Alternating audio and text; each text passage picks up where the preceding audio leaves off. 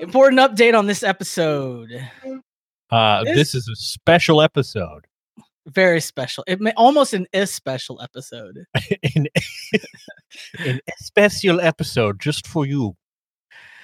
We're talking about the Berlin Wall, and this is based off of a presentation that my compadre here gave.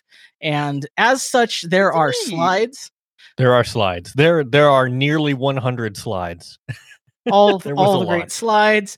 And so we just wanted you to know that if you would prefer to watch a video of this, right, a multimedia sensation experience. All you have to do is just follow the link that we're putting in the show notes. Yeah. And if you don't know how to use show notes, then that's your problem. Sorry. Yeah. We can't be spending all our time helping you out. Yeah. I mean, this is above and beyond for us, really. So just be glad that you got this little forewarning. Not the big surprise. With that, we're gonna go into what we recorded on Saturday and hope you enjoy.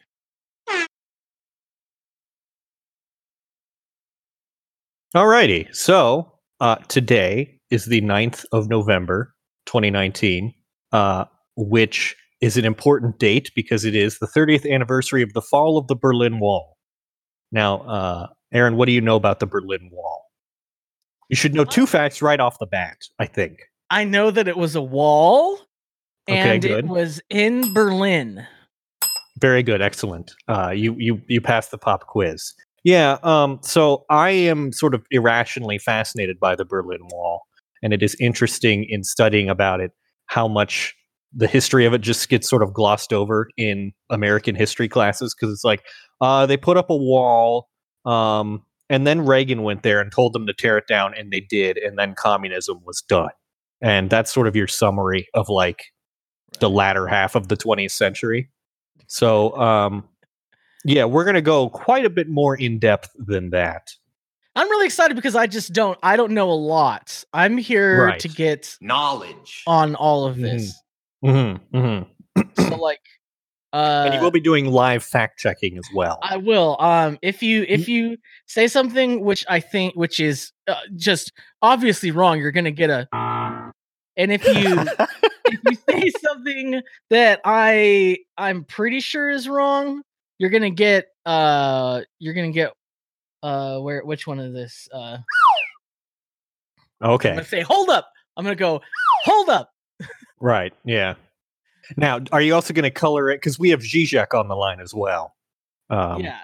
And he'll be interjecting, I think, at certain points. I don't know who among you know much about Zizek, but the most important thing to know, I'll just let him tell you. For this, I'm hated by many leftists. He just hated by many leftists. Yeah. I like it. I like it. But he likes it. I can't tell if he likes the Berlin Wall or just the stream. Liberalism. Okay. Great. Thanks. I mean, that's what it is. All right. So let me click. There we go.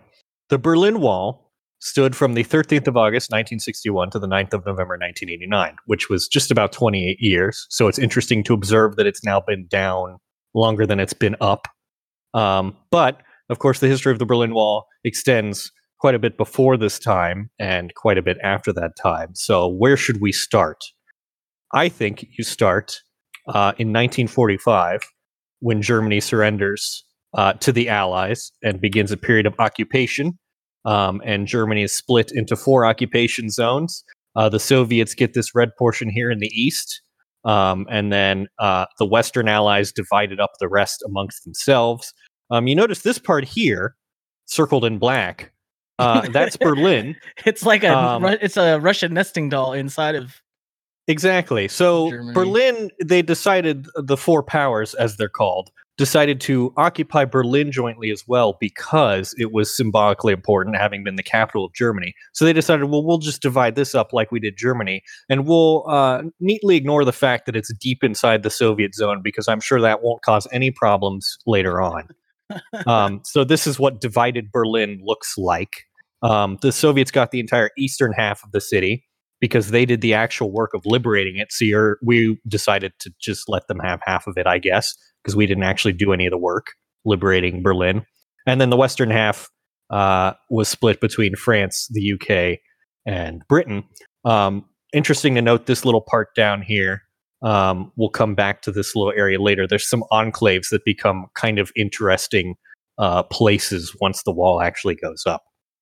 But in the immediate aftermath of World War II, the occupation zones were demarcated, but they weren't patrolled, and there was free movement of people. So you could go back and forth between the various sectors of Berlin and the sectors of Germany without being stopped.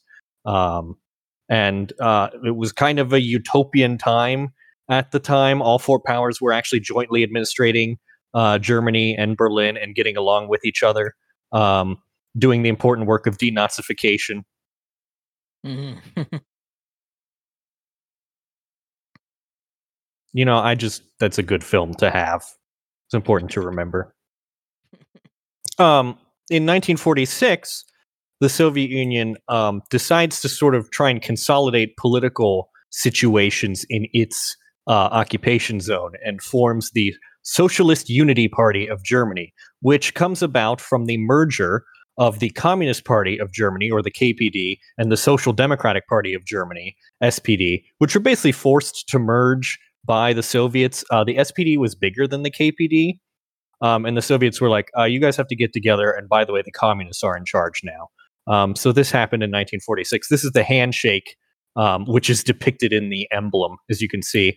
But the first two leaders were Wilhelm Pieck, who's this guy on the left here, and Otto Grotewohl, who is this guy on the right. This guy down here at the bottom right, he will become important later on, but we'll I like we'll that. leave him. I like that look. Yeah, he's a little dazed. We'll come back to why he looks maybe a little forlorn in a moment. But so they merge.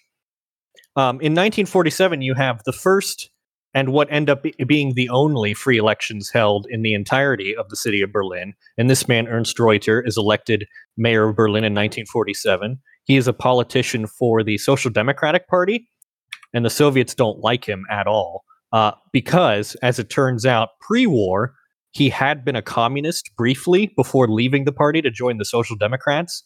And Aaron, I don't know if you know a lot about the Soviets, but they really don't like people who used to be a part of their movement.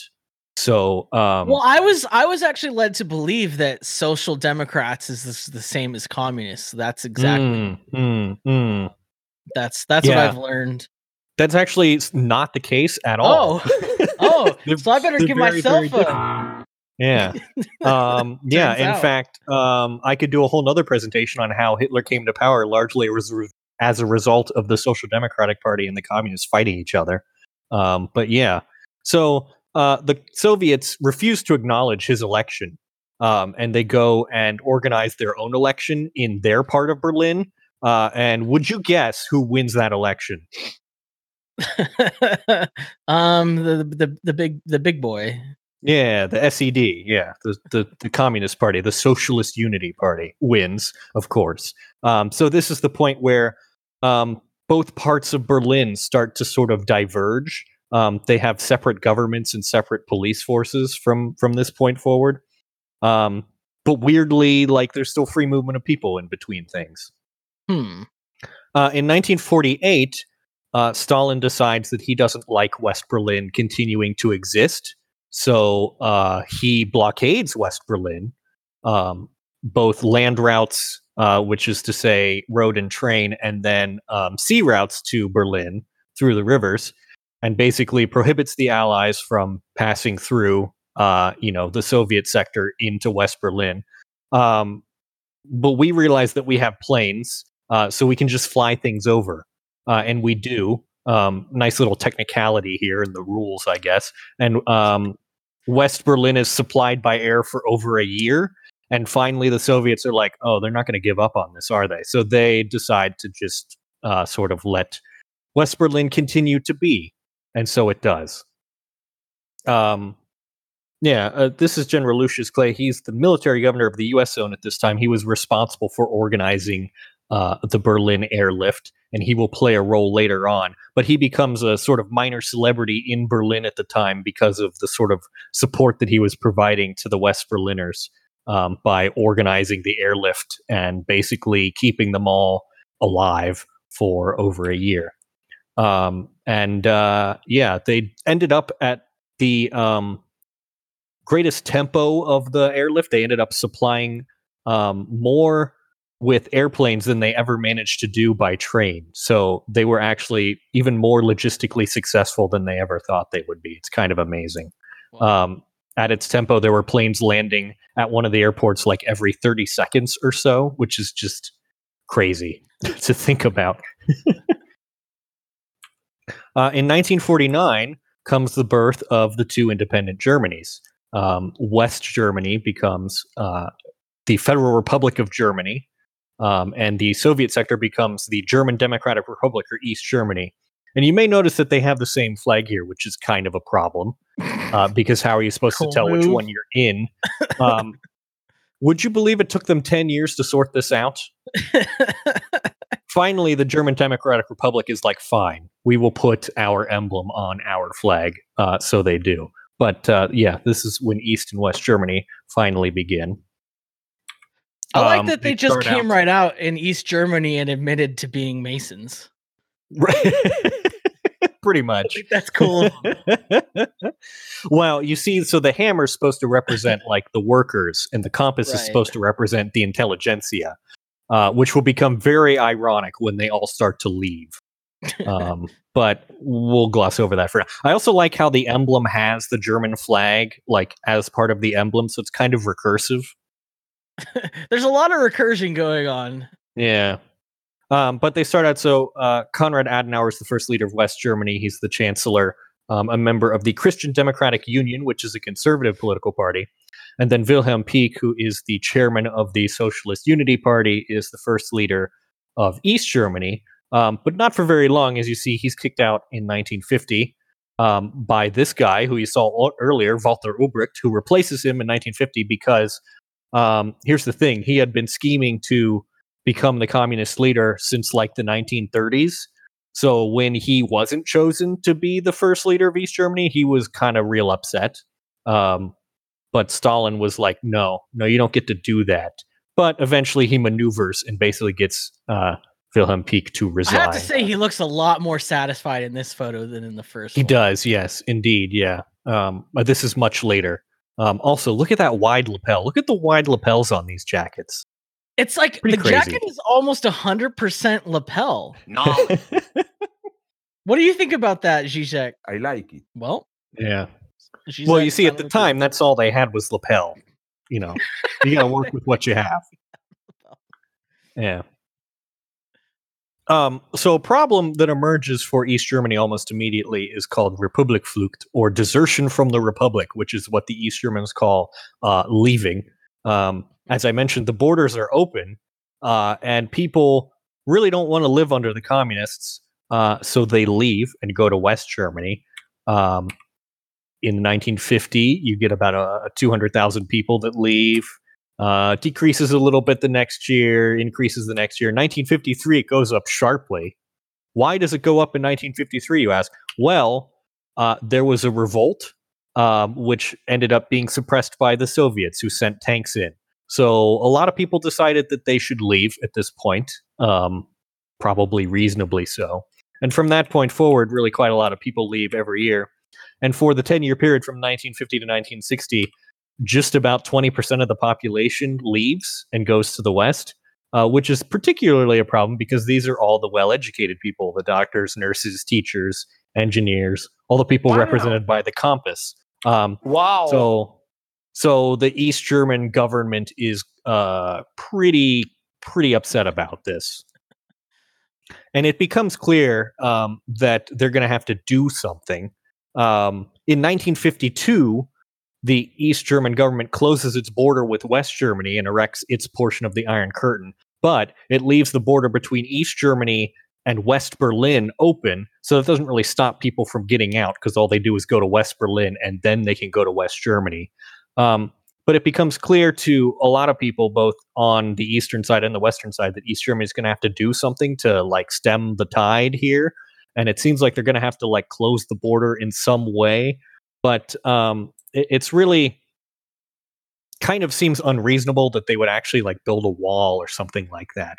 And indeed, in 1961, these are the sort of battle lines that get drawn. On our side, you have John F. Kennedy, you have Nikita Khrushchev, who's premier of the USSR at the time, who's basically the one giving orders to the East Germans. Walter Ulbricht, as I mentioned, Konrad Adenauer. Willy Brandt is the mayor of West Berlin, and he will have a role to play shortly. And then you have Erich Honecker, who is the security secretary of the Communist Party. So this is your East-West split. So in 1961, there's a summit between JFK and Khrushchev basically destroys JFK at the summit. So Khrushchev leaves, and he's like, "Hey, we can push this guy around as much as we want," and because he's a weakling. So he finally, Ulbricht has been bothering him for years that like, "Hey, can we build a wall? Is that okay?" And so he says, "Okay, fine." So then Ulbricht tells Erich Honecker to basically do all the actual planning of it and manage the execution. So this is all going on. Meanwhile, there's a press conference in June of 1961, and a West German reporter asks Walter Ulbricht if he thinks that maintaining a functional state would require the erection of a state border at the Brandenburg Gate, which is right in the center of Berlin, on the border between the two zones. And he interprets the question and replies, "No one has the intention of building a wall." Now, I did some fact checking on this, and I found that he was lying, big time. Yeah. It's 2. Yep. So, of course, we know now they had every intention of building a wall, and it became very abundantly clear to everyone else that they had the intention of building a wall on Barbed Wire Sunday, which was the 13th of August, 1961. At midnight on that day, Erich Honecker gives the order to begin closing the border. And so thousands of East German troops are sent to basically block off the streets with barbed wire and start tearing up railroad tracks and streets and just generally stand guard. So Berliners wake up on that Sunday morning to a city that has been cut in half and that they can do nothing about, basically. Families are separated from each other. People can't get to their jobs. It's kind of bonkers. Here's what the Brandenburg Gate looks like on that day. You used to be able to just walk right through there, but now you can't because they'll shoot you. Bad day. Yeah. The escape attempts begin almost immediately, and a place where they're particularly notable is Bernauer Strasse. Bernauer Strasse was a very interesting case because the street itself formed the border between East and West Berlin, and this meant that there were apartment blocks that would be in East Berlin, but their front doors opened into West Berlin, which becomes relevant in a moment. But first, I want to talk about the first defection from East Germany, which is by this man here. His name is Konrad Schumann. He is an East German border guard who has been sent to Berlin to guard the border. And some West Berliners are on the other side of this barbed wire, basically heckling him and telling him to come over because they see that he's chain smoking and he's like deeply anxious and whatever. And so finally he just does, and it's caught on tape. And this becomes a very famous moment that is shown on newsreels and television around the world. And he hops into, there was a West German police van that was basically waiting to take him away. So he like hops in and they rush him out of there as soon as possible. The photograph here that you see is called the wall jumper, very famous photograph captured at precisely the right moment to show him jumping over the barbed wire. And then later when he's interviewed by West German media as to why he decided to defect, he said it was because he didn't want to shoot anyone. And those were the orders that were issued to the East German border guards that remained in effect for the whole time that the wall stood, which was to shoot to kill anyone who tried to cross the border. And we'll come back later to the toll that had on Berliners and Germans. But this is the first of many escape attempts that begin. Like I said, Bernauer Strasse, you have these apartment blocks that are in East Berlin, but open onto West Berlin. And the East Berlin or the East German police think that they have pretty much solved this by closing the first floor of each of these apartment buildings so that people just can't leave out the front door. But then people start jumping out of windows, and the West Berlin police and fire encourage them by having like trampolines and nets that they can jump into. So quite a lot of people escape this way. You can see this picture on the left here. This is of someone who's actually being caught in a tug of war between East German police who are in her apartment trying to pull her back up into East Berlin and West Berliners on the ground. The West Berliners would eventually win that tug of war. And then here you can see here's a baby being tossed from like the fourth floor of this apartment into a net. But it's such a weird idea of them being so scared of keeping people, like the wall isn't to keep people out, it's to keep everyone else in, and that's so interesting. Right, exactly. It's to keep people in. They never actually say that, but that is literally the whole point, is to keep people from leaving. And so people take their lives into their hands in an attempt to leave. And the first person who loses their life at the Berlin Wall is this woman here. Her name is Ida Siekmann. She jumps from her fourth floor apartment window at the Bernauer Strasse and misses the net and is killed. But she would become one of 140 people who eventually die at the border. So it becomes clear that some sort of response is needed, but it's complicated politically because the whole problem of people emigrating from East Germany into West Berlin and then to West Germany was a huge problem. It was kind of a pain for like the Western countries as well. And so privately, JFK was kind of relieved that the wall got put up because it sort of solved this problem. But of course, they couldn't actually say that and be like, oh, yeah, we think it's fine. So they basically had to organize a response that was kind of a response, but wasn't a response at the same time. So they create the Berlin Brigade of the military, and they basically drive a convoy of jeeps through East Germany into Berlin.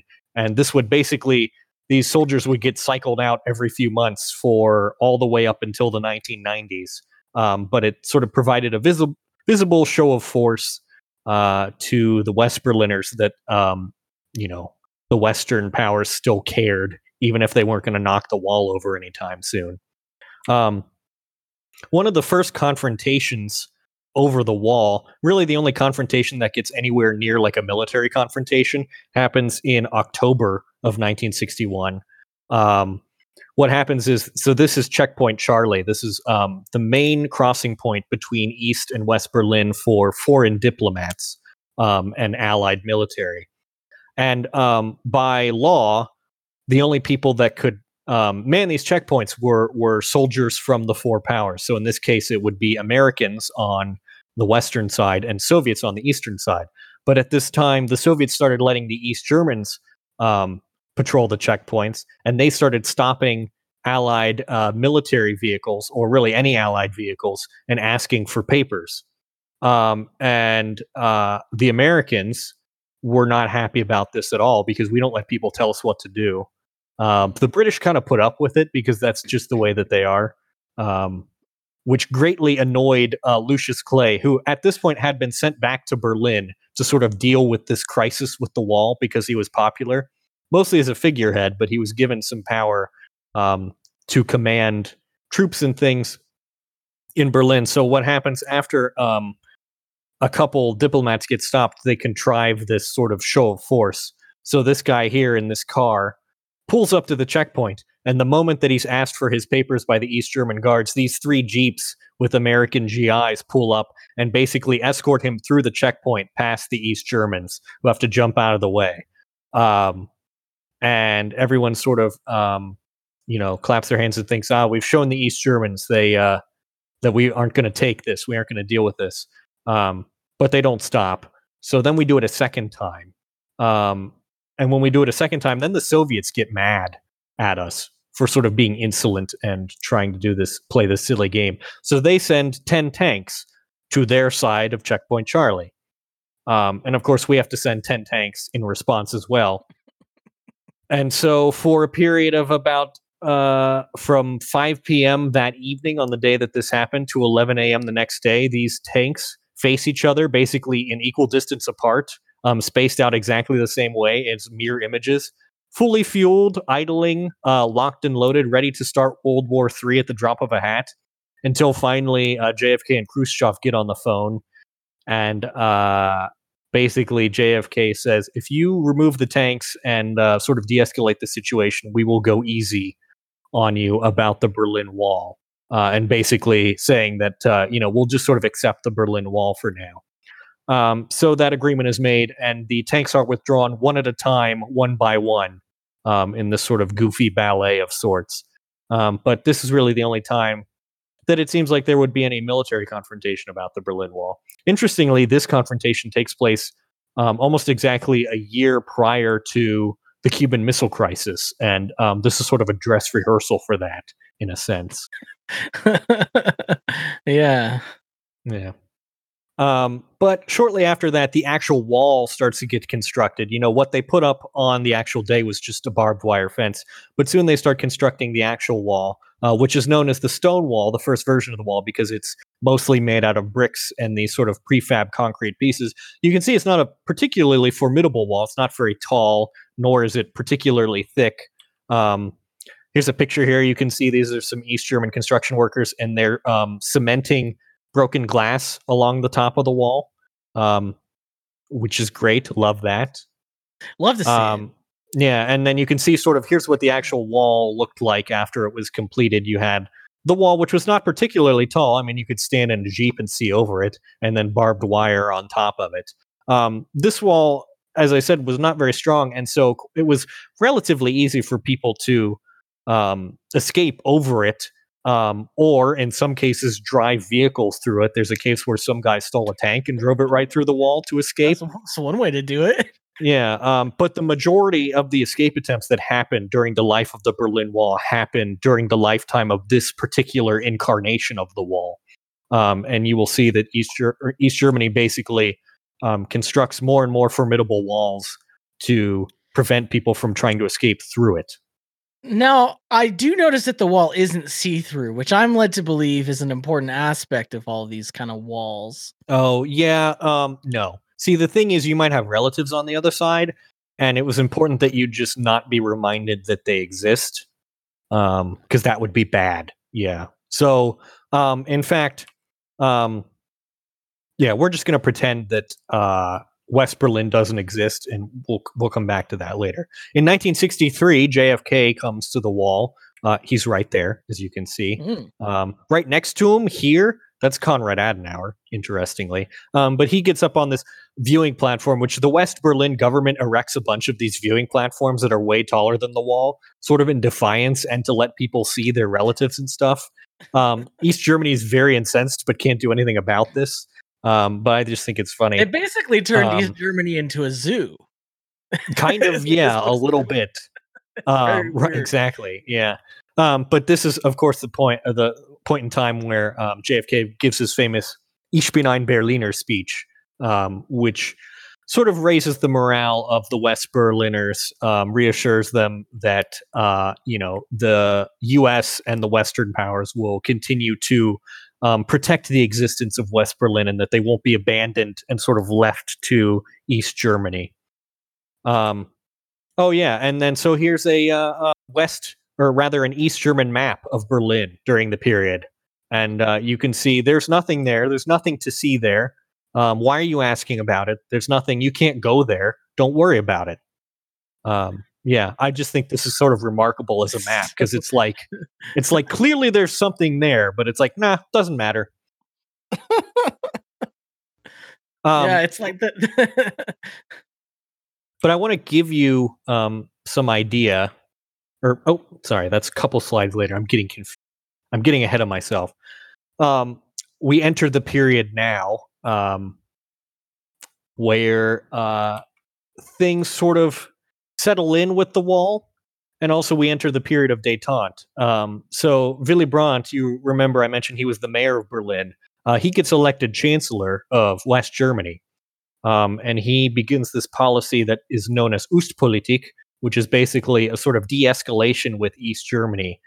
So they basically offer East Germany recognition and start propping up its economy with payments in return for concessions from the East Germans for transit for West Germans and West Berliners into East Germany, but not the other way around.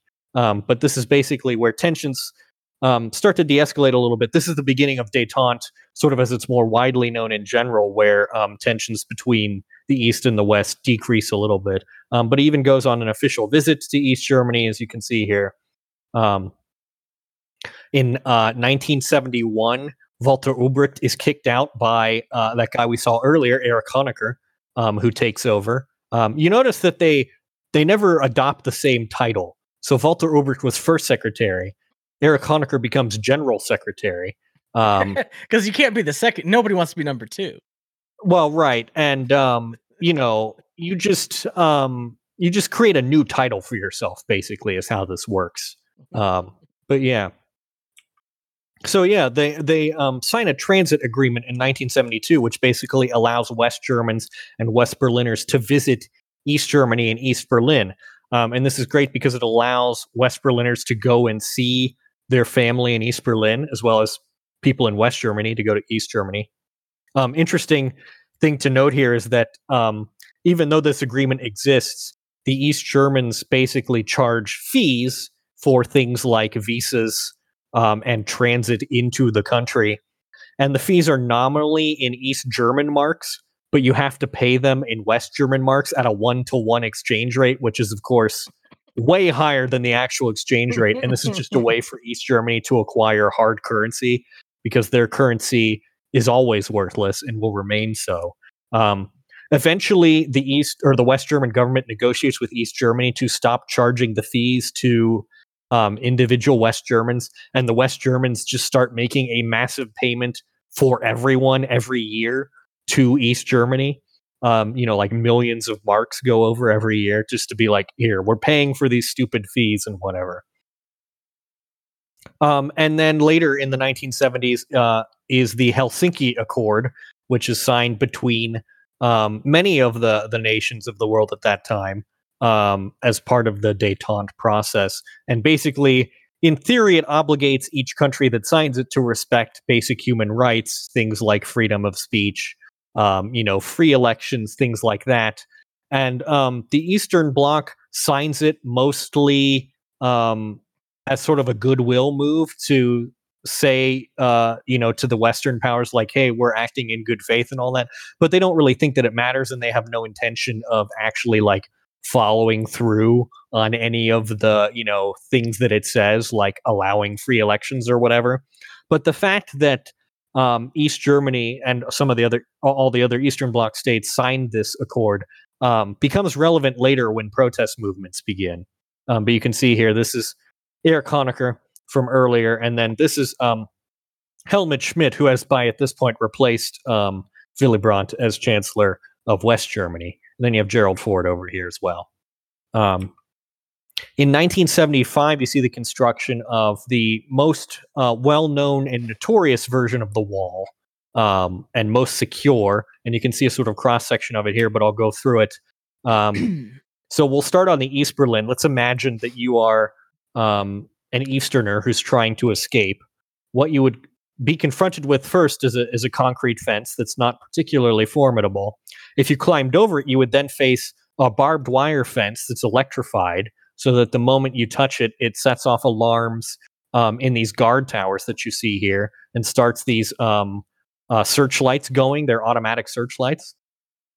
If you manage to climb over this fence, you would land either on these tank traps, which are meant to catch vehicles that might drive through, or on these, which are beds of nails, which is great.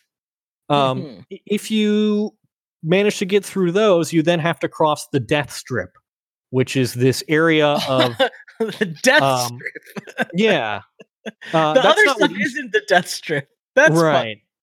Well, so the death strip is basically a big line of sand with no vegetation that is raked constantly so that footprints are easily visible. And the whole point of it existing is that it is a free fire zone for the guards. Sometimes in the death strip as well are attack dogs that are nose to nose on leashes. Yeah, it's great. If you cross the death strip, then you have this little ditch here, which is also meant to catch vehicles if they get through the tank traps. And then you come to what people think of as the wall itself, which the East Germans call the border marker, which is 12 feet high and topped with a sewer pipe that is rounded to make it very difficult for you to climb over. So that's what you have to go through if you're trying to go through the wall. And indeed, this design of the wall is very effective at just discouraging anyone from trying to go through the wall. Instead, most people that escape from this point forward escape through other means, going over the wall or under it, or going across the river that formed the border in some places, or more like subterfuge means like forging passports and passes and things like that. But almost no one, after this wall is constructed, tries to actually like cross it at that point because it's just too ridiculous. And you can see here's what the death strip and the wall fortifications looked like. You can see the inner wall and the electrified wall, and then the tank traps in the strip. And here's what it looks like from a building. You can really see the death strip, the raked sand, very clearly here. It's very wide too. It's very wide. I want to show you how ridiculous this got. So remember that enclave I was telling you about earlier? Mm-hmm. This is it. It's a little piece of land called Steinstücken. This is part of West Berlin. This part here, in blue. And you can see they basically have this entire zone of vegetation, or free of vegetation around it. They constructed the wall around it. So this is a very silly scenario. Basically what happened, there's this part here, this little thin piece, didn't actually belong to Steinstücken at first, but after they erected the wall, these people would have to go through the border twice because they'd have to cross into East Berlin and then back into West Berlin to like do anything. So an agreement is made that transfers territory from East Berlin to West Berlin so that they can build a little road, which is heavily fortified then by the East Germans so that no one can cross into it. But another crazy thing is that there's a railroad that goes right through this, which is an East German railroad. So there are also fortifications along the railroad line so that no one can get onto or off of it as it passes through this little enclave. But this is just how crazy this whole system ended up being overall. In 1982, Helmut Kohl becomes Chancellor of West Germany, and he becomes a very important figure in the eventual demise of the wall and reunification of Germany. And then things really start taking a turn in 1985. Mikhail Gorbachev becomes the General Secretary of the Soviet Union and begins the reform programs for which he is known, Glasnost and Perestroika, which are openness and economic restructuring. And basically, he takes control of the Soviet Union when it's in severe economic distress. Basically, the price of oil has fallen precipitously, and that's the thing that the Soviet Union is highly dependent on. Also, they've been mired in a war in Afghanistan since 1979 that's just been a money drain. And so everyone's really dissatisfied. So he says, okay, well, we'll restructure things a little bit. And also you're allowed to, speak a little bit more openly. And he thinks that this is genuinely going to be positive and that people are going to be sort of thankful for the communists sort of opening things up. Instead, people are just angry about the communists and they can go, hey, this sucks, doesn't it? And people are like, yeah, I've been thinking that too. And so protest movements start to coalesce as people are allowed to speak freely. This is not a protest movement. This is just something I find interesting. In 1986, the East Germans celebrate the 25th anniversary of the wall. I don't know why they thought this was a good idea, but they had a birthday party for the wall because they thought it was great. You also, can see what they have here. Bad helmets. Yeah, go ahead. Bad helmets. Yeah. Interesting story about the helmets. It was actually a rejected World War II Nazi design that they just took up. Oh, that's pretty great. They're like, well, we can't use the same helmets as the Nazis did, so we'll use this other design that they had. Yeah, very silly looking helmets, made them very, very distinctive. But yeah, you can see here on this giant thing behind them what they actually called the wall in East Germany, which was the anti-fascist protective barrier, because it was meant to, of course, deter fascists from coming over into East Germany and subverting the state. Yes. Right. And you can see down here in this straw hat here, that's Eric Honecker. He's a short man. Yeah. But yeah, later on in 1987, Reagan comes and, of course, gives his famous speech. He's outside the Brandenburg Gate. Now, you were probably taught that that speech was instrumental in bringing down the wall, right? Yeah, oh yeah, he just showed up and he was like, "Folks, Yeah. can we not?" And they were like, "Oh, snap." Can I get a big fact check on that one? All right, just looking it up right can you give me- now. Well, I mean, can you give me a like 4 Pinocchios on that? Yeah. So it turns out oh wow. It turns out that this speech basically made no difference, and you will figure that out because it happened in 1987 and the wall didn't fall for another 2 years. But yeah, basically he gave this speech and the East Germans were like, cool story, and basically ignored him. And the only reason that we think of this speech in such, historically important terms now is mostly as a result of hindsight. People go, "Oh, look, he gave the speech, and then the wall fell down." That must have had something to do with that. Crazy, but it really crazy didn't. how time progresses in a Right. in that way. Yeah, it's really just a fault of hindsight, and it didn't really have that much to do with it. I mean, it excited the West Berliners, but of course, the wall remained for another 2 years, and it didn't seem like the wall was going to come down anytime soon. But then something starts to happen. This guy enters the stage. His name is Miklos Nemeth, and he's the Prime Minister of Hungary.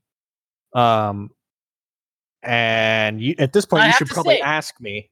I have to say, thinner lapels. Yeah, thinner. Well, it's Hungary. But you're probably wondering why a guy from Hungary matters in this story. No. And I thought that this was interesting too when I learned about it. But the thing with Miklos is that he kind of secretly has a desire, even though he's a member of the Communist Party and he becomes the head of the Communist Party in Hungary, he would really like to sort of do away with communism.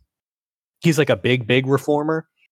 And so he basically starts doing that just sort of on his own. Mostly because at this point, Gorbachev has said that the Soviet Union won't intervene in the internal affairs of any Eastern Bloc country to basically prop up the rule of the communists in those countries.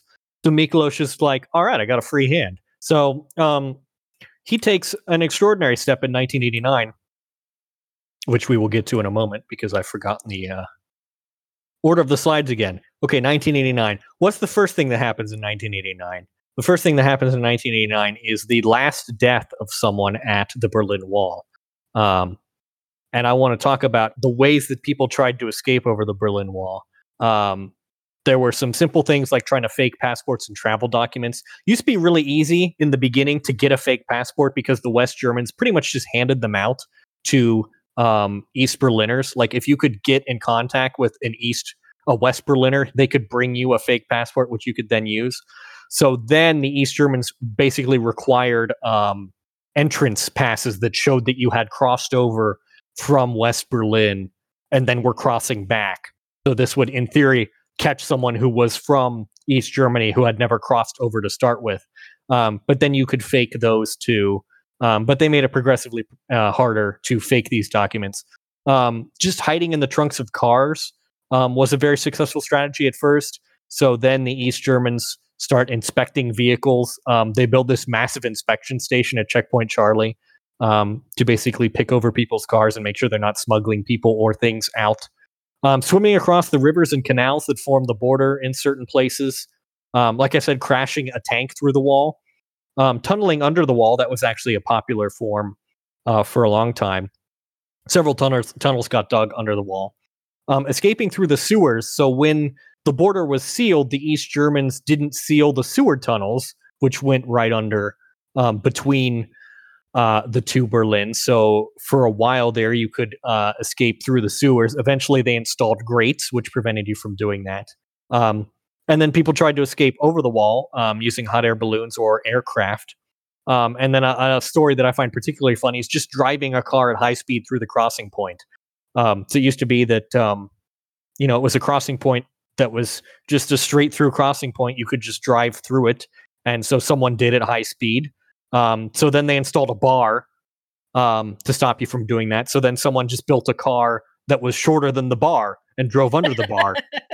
So then they built, like you saw in those pictures earlier, this sort of slalom course so that you couldn't just drive straight through it. And that confounded people enough, I guess, to stop doing it. But I like this because it's an application of sort of the they'll build a better idiot law. So it's like, oh, well, we'll stop you. We'll put a bar. And it's like, okay, challenge accepted. But yeah, the last person to die at the wall dies in March of 1989. His name is Winifred Freudenberg, and he dies falling from a homemade hot air balloon that he had made to basically go over the wall. He unfortunately fell out of the hot air balloon and was killed. But over the life of the wall, 140 people are killed at the border. Something close to 90 of them. I don't remember the exact figure. It's all the figures, all the people whose names are in bold here. Are people that were shot by the East German border guards attempting to cross over the wall. And most of the people who died at the wall who were not shot drowned in the river trying to cross over. But yeah, there was an incredible death toll as a result of the shoot to kill order that existed, basically to shoot anyone who tried to escape. And it's, it became a real problem for East Germany because it was very bad PR for them anytime that someone got shot. They couldn't really cover it up, given that West Berlin was right there. And the West German media basically reported on it every time that it happened, who was killed, and they would talk to their relatives and all that and get their story. So, it was a humanitarian disaster, basically. But they kept going all the way up until 1989. They always denied, the East German government, that they had any orders to shoot people who crossed over. But of course, that was like plainly ridiculous because you could see it happening, on like a daily or weekly basis.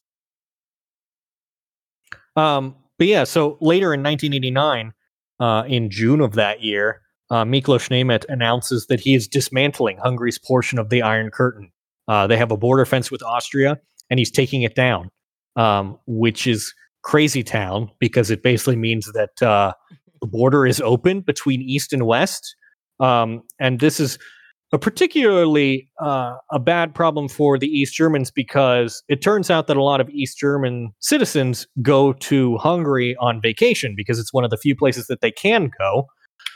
So, of course, they can go down to Hungary. They can go on vacation. Well, now they can just cross the border into Austria, and now they're out, and they can go back up into West Germany and live their lives. So the East Germans ask the Hungarians, or rather demand that the Hungarians ensure that no East Germans will be allowed to cross the border. And the Hungarian government says, yeah, we'll absolutely do that. Totally. Yeah. Yes. Yes. And they do not do that at all. They're basically like, nah. So the East Germans then try to be clever, and they pressure the Czechoslovakians, which of course is this country here, and say, why don't you close your border with Hungary? That way no one can go into Hungary. And the Czechs go, oh, okay, fine. We'll do that. So the East Germans celebrate and think they've been very clever. We've stemmed the tide once again. Instead, what happens is that East Germans go to Prague and occupy the grounds of the West German embassy there, demanding free passage to West Germany, which, after some negotiations, is eventually granted. Basically, the West Germans negotiate with the East Germans and are like, come on, you got to let these people go to West Germany. And Erich Honecker is like, fine, we will let them go, but they have to go in sealed trains through East Germany into West Germany. And we will make a big show of confiscating their documents at the border and basically stripping them of East German citizenship. And as a result of being on trains that pass through East Germany, they will be publicly shamed for, deserting the Republic. And this is a terribly bad idea because instead people greet the trains jubilantly as they pass through or try to get on them themselves. Also, sealed trains, not a great thing historically in Germany. Yeah. Real bad idea. They wear those the Plan B Nazi hats. Yeah. A lot of historical parallels there. So that kind of backfires massively on them. And so it becomes so excessive that at the time of people escaping to Hungary, the East Germans are just leaving their cars in the streets, sometimes with the keys still in them. Because they're just going to leave them there and travel to the west. So there are Trabants littering the streets of Hungary and Prague. And indeed, Hungary actually contrives this event, which they call the Pan-European Picnic. And they basically have this picnic on the border between Hungary and Austria. And it's meant to sort of symbolize a sort of an opening of the border and all that. And they tell the Hungarian or the East Germans who've gathered in Hungary waiting, they're like, you didn't hear this from us, but the border is going to be open for a brief period of time, unguarded, and you can probably sneak across. And at the meantime, they also tell the West Germans, there are going to be a bunch of East Germans coming over, so you should probably prepare for that. So the West Germans send a bunch of train carriages into Austria, and all of these East Germans show up at this picnic. And at some point, the the Hungarian border guards open the gates between the two countries, and they just stream across. And they're issued passports pretty much immediately as West Germans, and that's that. So basically, all of a sudden, this problem of emigration has cropped up again. The problem now is that it takes place amidst a backdrop of protests happening. There's these protest movements that have begun to form, as I've said before. But against all of that, East Germany celebrates its 40th birthday and has a big birthday party. And they invite who else? Mikhail Gorbachev. You can see him here checking his watch, probably checking his watch because he really doesn't want to talk to Erich Honecker, who he hated. He said he was an idiot. They really did not like each other. Erich Honecker was basically a Stalinist, so he was not down with Gorbachev's reformist ideas at all. And meanwhile, Gorbachev is like, you have to change things or you're going to, your country's going to cease to exist. Like, you're going to have to give something. So they did not see eye to eye at all. And during this anniversary ceremony, there's this parade. And Gorbachev is paraded down the street with a bunch of the East Germans, and people just call out to him on the side of the street, "Gorby, help us! Gorby, save us!" Hoping that his presence would cause some of the reforms that have happened in other Eastern Bloc states to take place in East Germany. But it doesn't really come to pass. Things stay the same, and so these protest movements get stronger and stronger. And from this point, there's basically been protests happening every Monday in the city of Leipzig. There's just sort of this regular protest that happens, and gradually this movement spreads out to the rest of the company. People are regularly gathering in the streets, protesting the government, basically asking for free elections and free movement and things like that. And it becomes clear to everyone else who's in power in East Germany that Erich Honecker is sort of in a fantasy land and he's not really living in reality anymore. So he needs to go. So he gets kicked out, and they bring in this new guy, Egon Krenz, who will serve for a handful of months, basically.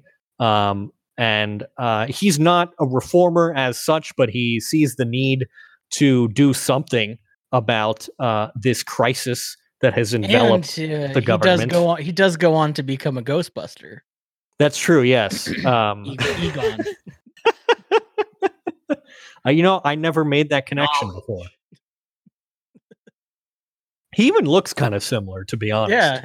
Yeah. But amidst this backdrop, so, he comes to power, Egon Krenz comes to power in October. On November 4th, 1989, there is the largest demonstration in East German history at Alexanderplatz in East Berlin. It is officially sanctioned that it's so big. Like it's the first protest that the government actually says that it approves of. And indeed, people from the ruling party show up at the protest and say, yeah, things are bad and we hear you and we're going to fix them. One of the people who shows up is this guy, Gunter Schabowski, who is the leader of the Berlin local of the SED. And he basically shows up and tries to say, like, yes, we hear your concerns and things like that, in an attempt to placate the people. And then we arrive on the 9th of November, 1989. And what happens on the 19th of November, 1989, is that there is a Politburo meeting, which is basically, it's Egon Krenz and his advisors who sort of rule East Germany. And they have decided that they should just loosen the travel restrictions, basically. So they write up some new rules that basically say that people will be allowed to leave the country. They can get visas, which will be given on short notice. So you can just show up at a border or to a police station and say, hey, I want to, go to such and so country, and that's fine. So they make this regulation, and, they make it official and all that. Gunter Schabowski, in addition to being the leader of the Berlin chapter of the party, is also the government spokesperson for the press conferences that they had recently started doing. So he drops by Egon Krenz's office later that day after the Politburo meeting and says, hey, what do I need to talk about at the press conference this evening? And Egon says, oh, there's some new travel rules here, and hands him a memo, but doesn't really tell him anything about it. So Schabowski sort of peruses the memo in the car in the drive over to where he gives the press conference, and then has the press conference. He announces the new travel rules, which say there will be reduced travel restrictions. You will be able to travel to other countries on short notice, things like that. And someone asks him, a reporter asks him, when do these rules go into effect? And unfortunately for Schabowski, because he had not gotten the full story, the intention from the Politburo was that the rules would go into effect the next day, on the 10th of November.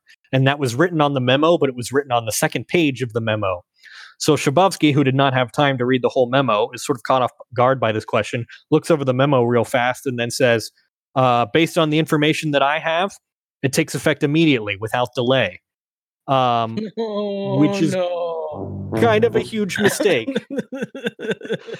And with that giant accident, the Berlin Wall is effectively opened. And it takes people, the reporters in the room sort of don't know what to make of it at first. They're like, they don't kind of recognize the significance because the announcement is written in this sort of bureaucratic language, right? They're not like, oh, we're opening the wall or whatever. It's just like, oh, travel restrictions, so on and so forth. Finally, someone at the AP connects the dots and is like, wait a minute, East Germany has basically just opened its borders. And so that goes out onto the wire, and then it just sort of cascades and it becomes breaking news.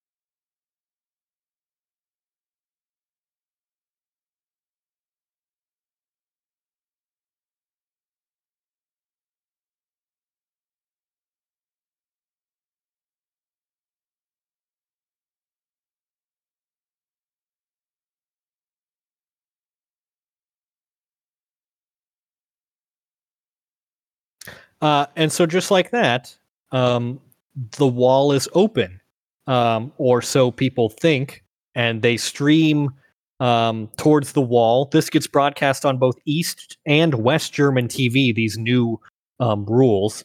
So East Germans run to the wall where the border guards have not received any instructions at all.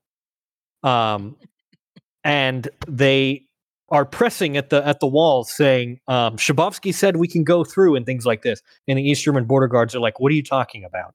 So they try to call their superiors. No one is available.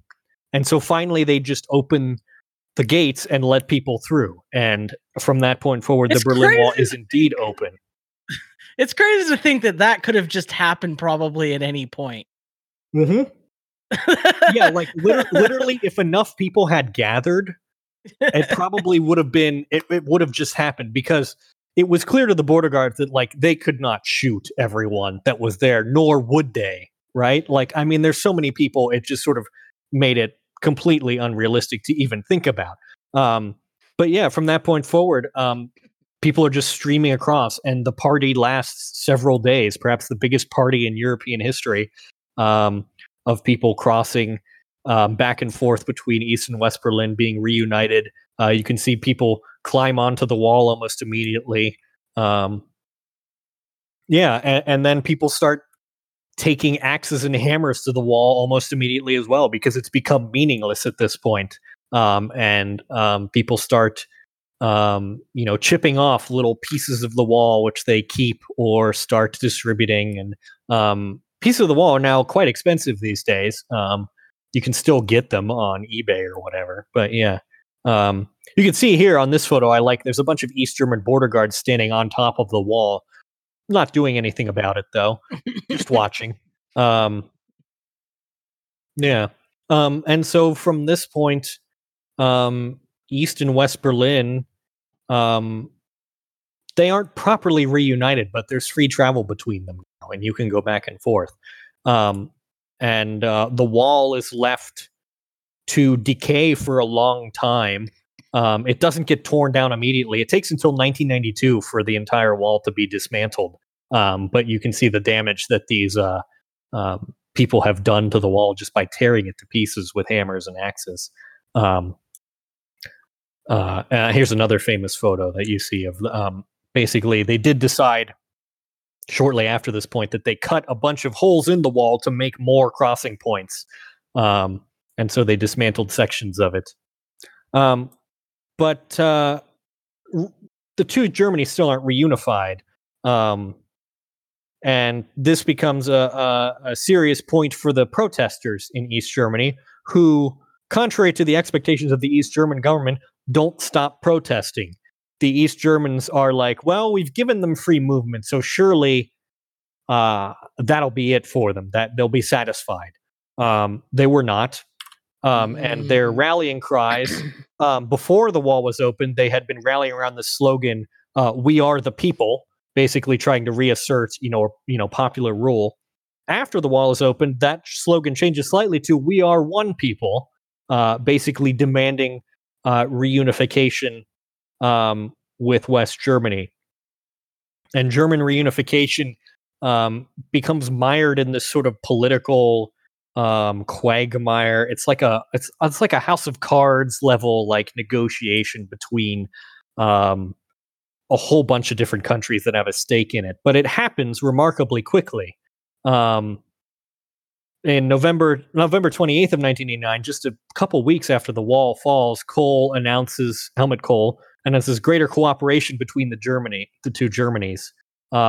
In March 1990, the Party of Democratic Socialism, which was what the Socialist Unity Party had renamed itself to at that point, loses East Germany's first free elections, and a grand coalition led by the CDU and a name named Lothar de Maizière is elected specifically on the platform of reunifying Germany as quickly as possible.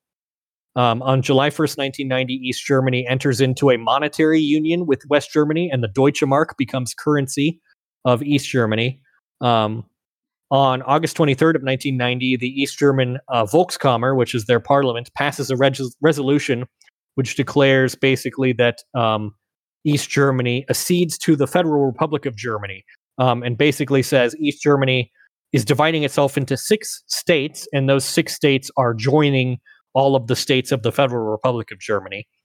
On August 31st, 1990, the Unification Treaty is signed between East and West Germany. And you would think that completes reunification, but it doesn't, because Germany is still occupied by the 4 powers, who basically have the power to make or break reunification. And the interesting thing is that almost nobody wanted reunification from either the East or the West. Britain, which was led by Margaret Thatcher at this point, really didn't want Germany to reunify. Margaret Thatcher used to carry a map of Germany in 1938 to bring to meetings to show people like the danger of a unified Germany. France. We don't want nobody can handle this much Germany. Right, exactly. Initially, France is also like, we don't want to reunify Germany. They've invaded us 3 times in like the span of 100 years, and we're not down for that.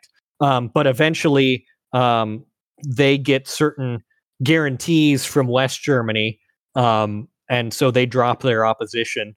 The Soviet Union is also not super into a reunified Germany, but is also super falling apart itself at this point and doesn't really have that much to say in it. They don't really, like, at this point, there's sort of a power struggle between who's actually in charge of the Soviet Union at this point, and it's a huge cluster. Who is really for a united Germany is the Americans under George H.W. Bush, who think that it's just great and basically push it ahead and drag everyone else into it, kicking and screaming.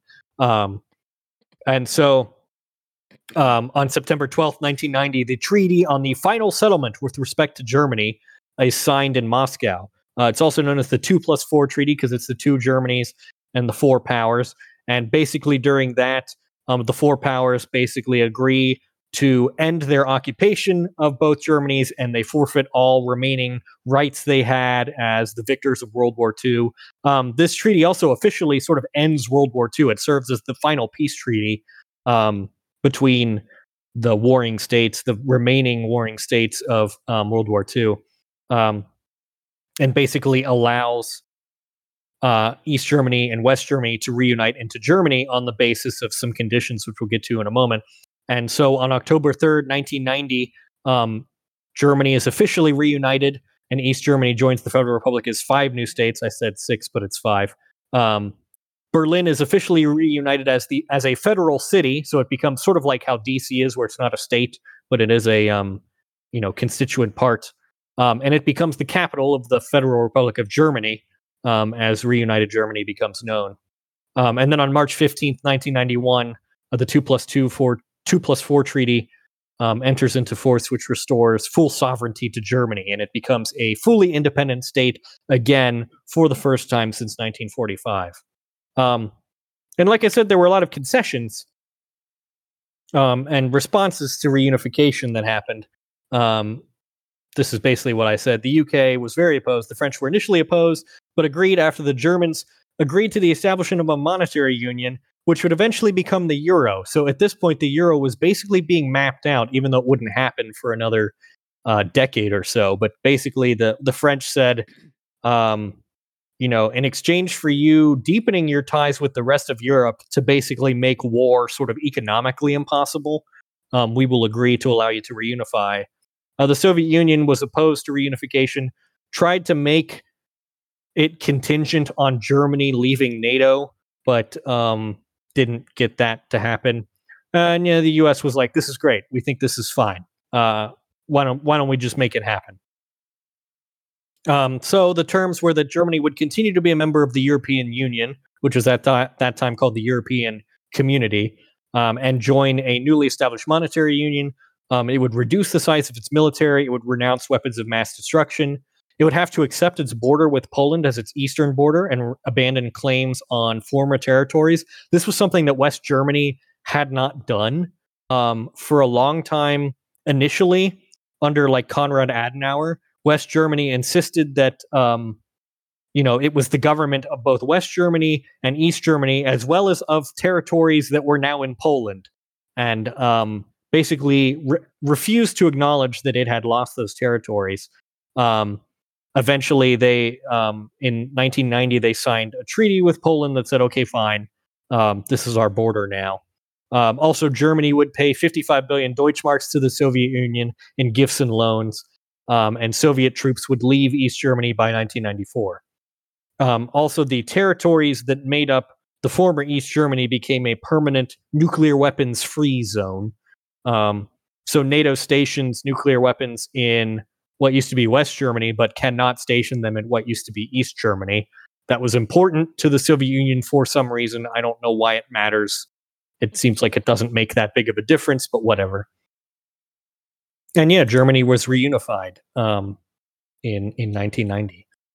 There's not a whole lot that remains of the wall today. One of the most famous sections is this that you see here, the East Side Gallery, which is a sort of public art installation where people have painted or graffitied on the wall. You can see there's these famous faces here. This is by an artist whose name escapes me. His first name is Terry. I don't remember his last name. And then, of course, there is this very famous work of art, which is called My God, Help Me to Escape This Deadly Love. And it depicts a socialist fraternal kiss between Leonid Brezhnev and Erich Honecker from a famous photo that was taken of them. That's sort of an interesting topic, the socialist fraternal kiss, all on its own. But this is one of the most photographed pieces at the East Side Gallery. As for, the wall in Berlin itself, really the only indication that it even existed is that its former path is traced out by rows of cobblestones where it used to go, which sometimes seems really weird when it goes like through buildings and stuff. But its whole path is basically traced out through Berlin. That's really all there is. There is a section of it that remains near Bernauer Strasse as a museum where the sort of death strip is preserved. But sections of the wall, as it was being dismantled, got shipped all over the world. And so there are pieces of the Berlin Wall all across the world, probably some close to you, wherever you may be, that are stand either as like art pieces or as, mementos of a time that passed by, or they're just sort of there. The weirdest place that a piece of the Berlin Wall has ended up is at a casino in Las Vegas, where it's used as the wall for the men's bathroom, and there are urinals mounted on it, so you can go and pee on the Berlin Wall if you feel like it. Yeah, kind of weird. That sounds fun. Yeah, but that's that's the story of the Berlin Wall in I don't know, about an hour or so. I don't know how long we've been going at this point. Yeah. So what's go crazy is how much of it was just like people deciding to be like to just stop playing along. Right, exactly. I mean, that's kind of when Gorbachev came to power and sort of said, we won't immediately shoot you if you say bad things anymore, then people are like, all right, well, I'm gonna quit playing this game. And enough people basically did that built up that forced political change to happen. 1989 is probably the most recent instance we've had of like major revolutions changing the governments of large numbers of countries on the planet. I mean, there were lots of protest movements. There were lots of governmental change. There were protest movements that didn't result in governmental change, even that still echo, because 1989 was also the year of Tiananmen Square. It's interesting. I know I've been telling you a lot in preparations to this that I just keep drawing parallels between 1989 and our current moment in time, as the world is engulfed in lots of upheavals and protest movements in places like Hong Kong and Chile. And there's again a just sort of general growing discontent that people have with their governments, which interestingly, the governments that they have discontent with now are largely a result of the system that was put in place after 1989, the so-called New World Order, as George H.W. Bush put it. But this sort of system of governance, neoliberalism, sort of and all that finance world. Yeah, exactly. And so it's kind of everyone's upset with that now too. So it will be very interesting to see what becomes of that. And also, of course, walls have been a topic of discussion lately, and I hope that I've sort of demonstrated the uselessness of walls. They're just sort of an expensive boondoggle, and they don't do much. I mean, the thing is, even seems like what they mostly do is piss people off. Exactly, yeah, and if Donald Trump wanted to build a wall that was as formidable as he hoped, he would have to do it on the sort of scale that the East Germans did, which was massively expensive and was a huge economic drain. I mean, it's just not really feasible. And it's just silly. It's a waste of resources. And I can think of no historical walls that like still actually serve their purpose as separation barriers. I mean, like the Berlin Wall, and I mean, you can go back historically, right? Like the Great Wall of China and Hadrian's Wall and all that. Like walls mostly just become historical relics because the thing is, even though walls stay in place, the people around them don't, and there's really nothing that you can do about that because time marches on. And time makes a mockery of all our plans. I think that's a good note to leave it on. Yeah, that's all I got. Yeah, I just think to me it's really interesting. My takeaway from it is that things appear impossible, and they appear just like kind of unworkable and at a stalemate. Right. It just seemed like the wall was going to be there forever, right? Yeah. Like at a certain point, it's like, well, this is just going to remain until it just isn't anymore. And it's amazing how little effort it takes to pass the tipping point. Right. All you have to do is just sort of snap out of it and be like, wait a minute, it doesn't have to be like this. And I think a lot of people around the world are kind of snapping out of it about a lot of things. So that's kind of hopeful. I think so too. Yeah. Really off brand for us, but I know that's a really good hey, message. You know what? You're welcome. I better cut this off before we go. Oh yeah. I have no idea what I'm doing. I was not prepared for this. I'm trying and I'm learning. Thank you for your patience. There's so many mistakes I have already made, but I'm working to be better day by day. And I think I'm gonna make it, but for now I'll say I have no idea what I'm doing. I have no idea what